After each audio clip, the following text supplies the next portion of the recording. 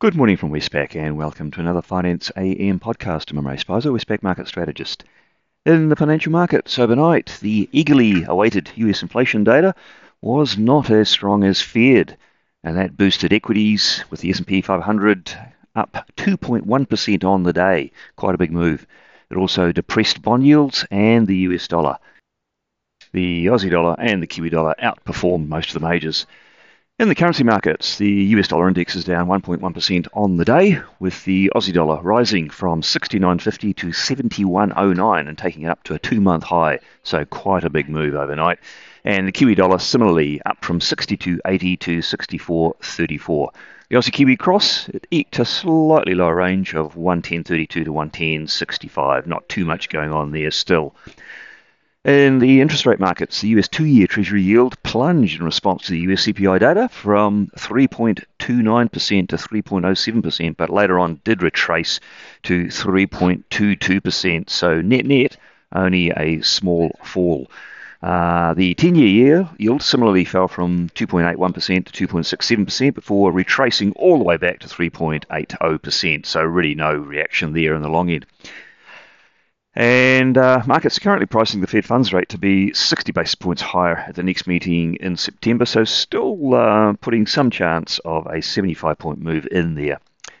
And Australian interest rates, they mimic those US moves. The 3-year government bond yield via the futures initially falling from 3.11 to 2.97 before retracing back to 3.05%. And the 10-year yield down from 3.28 to 3.18%. And then back up again to 3.27% for next to no net move overall.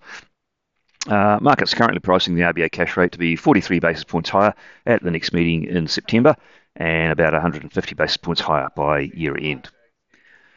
Commodity markets had a fairly contained session. Brent crude oil down just 0.2% to $99, copper's down 0.1%, gold's down 0.2%, and iron ore's down 0.1% to $108. So no real movement there in the commodity complex. Now a bit more on that CPI data from the US. It was for the month of July, and as I said, it was not as strong as expected. 0% change on a monthly basis, and the annual pace slipped from previously 9.1% down to 8.5%, suggesting that a peak in inflation in a headline sense may have been formed. And then if you look into the detail, there were declines in 10 out of the 38 major components, which is quite a turnaround from May when all 38 components were rising. Fed member Evans spoke after that CPI report. He said it was positive news, but he did warn inflation's still unacceptably high, and he thought that the Fed will continue hiking, taking the Fed rate up to the area of 3.25% to 3.5% by year end, and by next year, 3.75% to 4% was his end target.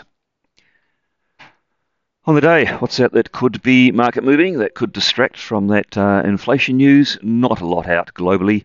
In Australia, we'll have an inflation expectations survey from the MI, which should continue to mirror the rises in actual inflation. And in New Zealand, we'll be watching the RANZ housing data, which should continue their downfall for the month of July and foreshadow further price weakness ahead. We also get migration data, but the near-term readings on that are usually not important, given that they are model estimates. We have to wait some time before they are revised to reflect the actual reality in the migration patterns. And in the Northern Hemisphere, not too much going on. The US does have PPI inflation, producer price inflation. That will be superseded by last night's news, so really probably not likely to cause a major market reaction. And of course, we get the weekly initial jobless claims data. So that's it from me today. Thank you for listening, and we're back again same time tomorrow morning.